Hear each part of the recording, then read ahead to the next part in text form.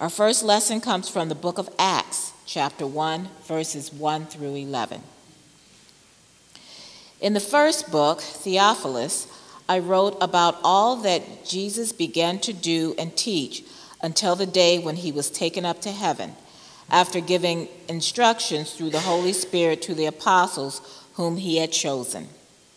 After his suffering, he presented himself alive to them by many convincing proofs, appearing to them during 40 days and speaking about the kingdom of God. While staying with them, he ordered them not to leave Jerusalem, but to wait there for the promise of the Father. This, he said, is what you have heard from me. For John baptized with water, but you will be baptized with the Holy Spirit not many days from now. So when they had come together, they asked him, Lord, is this the time when you will restore the kingdom to Israel?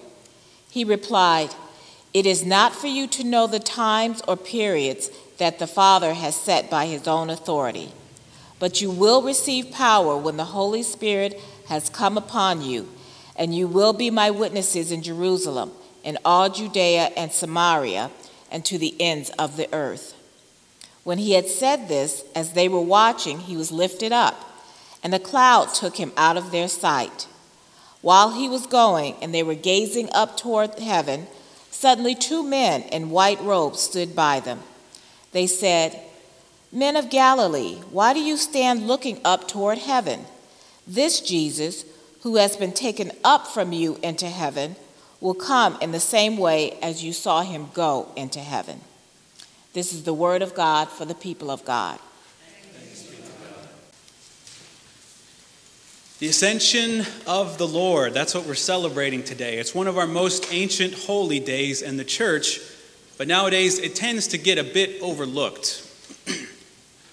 According to church tradition, Jesus spent 40 days with his disciples after the resurrection on Easter, and then on the 40th day, he ascended. He went up to heaven, as we heard in both of our scripture readings from the Gospel of Luke and the Acts of the Apostles today. And even though it gets a bit overlooked, the ascension of Jesus is a pretty good story, if you ask me. It's a fitting close to the gospel narrative. It ends the story of Jesus on a high note, literally, as he goes up to heaven, and it ties the story of Jesus to the ancient stories of the Jewish faith, where prophets and holy people were taken away into the sky. It's a good, fitting end for our Easter season as well, as we end these 40 days of celebration with one final glorious goodbye as Jesus rides off into the distance. But this year, this week, I'm having a little trouble getting into the spirit of the Ascension. This holy day is supposed to be a festival day, it's a day of celebration, and we've sung some beautiful celebration songs today, some psalms that reference this celebration as well. But if I'm being honest, which is a good thing for preachers to do, I don't feel like celebrating at all today. Like so many of us, I was horrified this week to hear the news that 19 students and 2 teachers were killed in Uvalde, Texas. Just a week before this, there was a shooting at a grocery store in Buffalo, New York, by a white supremacist that left 10 dead. That same weekend, there was another shooting at Geneva Presbyterian Church in California. It's been less than 1 year since our own town of Winthrop was shocked when a white supremacist killed 2 of our black neighbors less than a mile from where we're sitting here today. If we wanted to, we could read these names all day, all this Ascension Day long. Thousands of lives that were needlessly lost to gun violence here in our country just in the past few months. We read a few of those names earlier during our time of prayer. And as Christians, we do believe that prayer is a powerful thing. But we also know that the time has long since come and gone for this country to move beyond thoughts and prayers and do something, anything, to stop this endless series of massacres. None of us claim to have all the answers, but we know it doesn't have to be like this. And we know that if nothing changes, then these horrific, unimaginable events will simply continue as our children and our neighbors die and die and die. So I'm having trouble celebrating the Ascension today, and I have to imagine I'm not the only one. Because we know that Jesus never truly leaves us, even though his bodily form ascended to the heavens. But oh, how I wish that Jesus could still be here with us in the flesh in times like this. Jesus might not stop every bad thing from happening, but at least we could see the tears falling down his face as he wept with us. The same way the Gospels tell us he wept with his followers when they experienced grief and loss. Jesus might not fix our broken political system, but maybe a few of us could at least hear the words that he said to his follower. Lay down your weapon, sheathe your sword. For those who live by the sword will die by the sword. Jesus might not solve every problem we have, but maybe if we could see with our own two eyes as he welcomed the little children, taking one in his arms and saying, "Whoever welcomes one of these little children in my name welcomes me," maybe then we might start to appreciate how priceless are the lives of our children. But Jesus has ascended. His body is no longer here with us, a fact we heard twice today. The author of Luke and Acts, who we believe is the same person, he found this event of the ascension to be so important that he includes it at the end of Luke's gospel and at the beginning of Acts. And from a theological perspective, we know that the ascension is a good thing. Reverend Warren Thomas Swenson puts it this way: today we celebrate that the same flesh that Jesus puts on at Christmas, he takes with him at the ascension. The fundamental and remarkable truth of that matter is this: Jesus came from the heart of God to put on a flesh like ours so that he might take the heart of humanity back to God. The essence of God is joined with the essence of humanity. Poet and priest Malcolm Guite describes this same idea in his sonnet for Ascension Day. We saw his light break through the cloud of glory whilst we were rooted still in time and place, as earth became a part of heaven's story and heaven opened to his human face. We saw him go, and yet we were not parted. He took us with him to the heart of things. The heart that broke for all the brokenhearted is whole and heaven-centered now, and sings in the strength that rises out of weakness, sings through the clouds that veil him from our sight, lest we ourselves become his clouds of witness and sing the waning darkness into light. His light in us and ours in him concealed, which all creation waits to see revealed. I hope we can see the beauty in Jesus' ascension today, this final sign that Jesus has united the heart of humanity to the heart of God, even as much as we still desire that Jesus could be here with us in the flesh to heal us, to weep with us, to tell us to lay down our weapons, to hold our children in his arms. Because Luke makes it very clear, both at the end of the gospel and the beginning of Acts, that Jesus has ascended. His body is no longer here with us. For Luke, the ascension is the end of Jesus' story and the beginning of the church's story. And this is where I want to focus our attention today. The ascension is the end of Jesus' story and the beginning of the church's story. During this season of Easter, we've heard quite a few of those stories of the early Christian church from the book of Acts. We've been exploring this idea that we are all called to be a people of the resurrection. And so we've been looking at some of the characteristics of these people. We saw how Peter and the Christians in Jerusalem were a people of courage.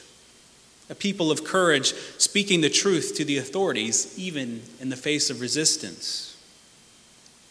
We heard how a man named Ananias and the church in Damascus were a people of faith. A people of faith who believed that even a violent persecutor named Saul could be transformed into a peacemaker named Paul. We heard how a woman named Tabitha and the Christians in a city called Joppa were a people of care. A people of care who provided for one another's needs in a radical way. We heard how the Apostle Peter had a vision that led the Christian church to be a people of openness. A people of openness who put no limits on where and through whom the Holy Spirit could move. Last week we heard how Paul and Silas were a people of freedom. A people of freedom who showed even their jailer how to experience liberation in Jesus. These were indeed a people of the resurrection, a people whose lives were changed forever, a people who believed that anything was possible if their Lord could rise from the grave.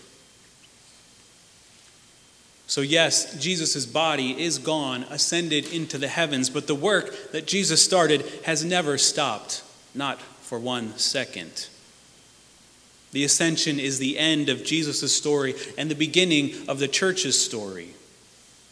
Jesus' body is not here to weep, to heal, to hold our children, to tell those who would raise a sword to lay it down, but our bodies are here. One of my favorite quotes is often attributed to Saint Teresa of Avila, and it describes this truth in this way. Christ has no body but yours. No hands, no feet on earth but yours.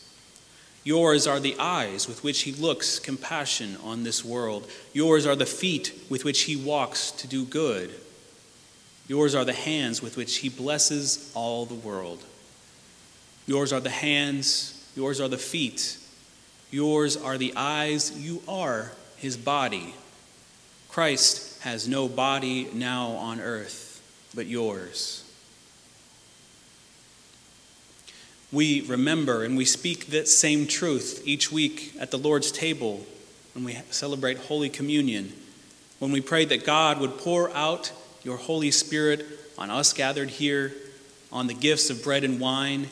We pray that God would make them be for us the body and blood of Christ, that we may be for the world the body of Christ, redeemed by his blood.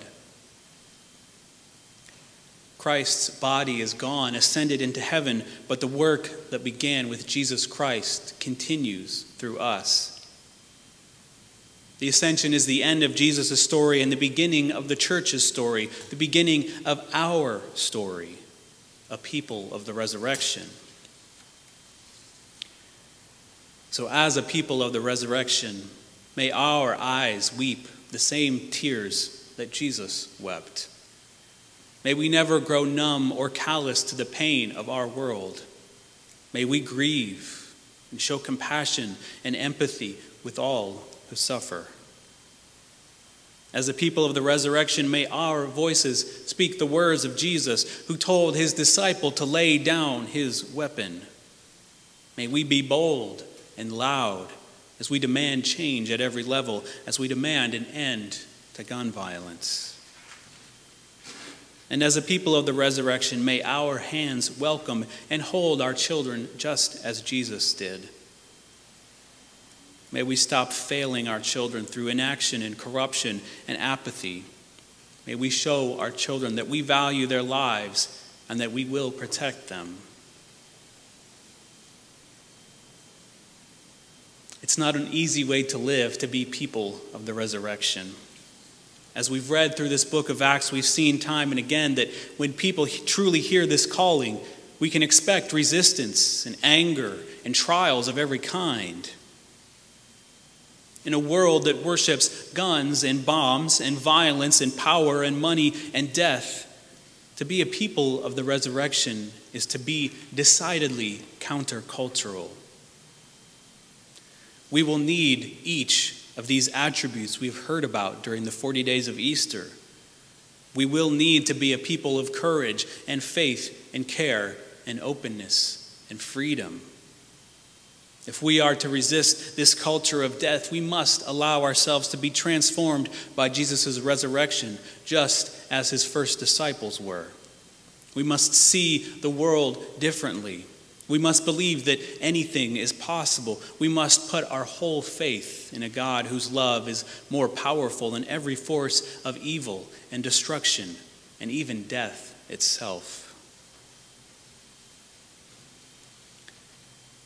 In Acts chapter 1, which we heard today, after Jesus has ascended, we're told that his followers were left standing there and that they were gazing upward toward heaven.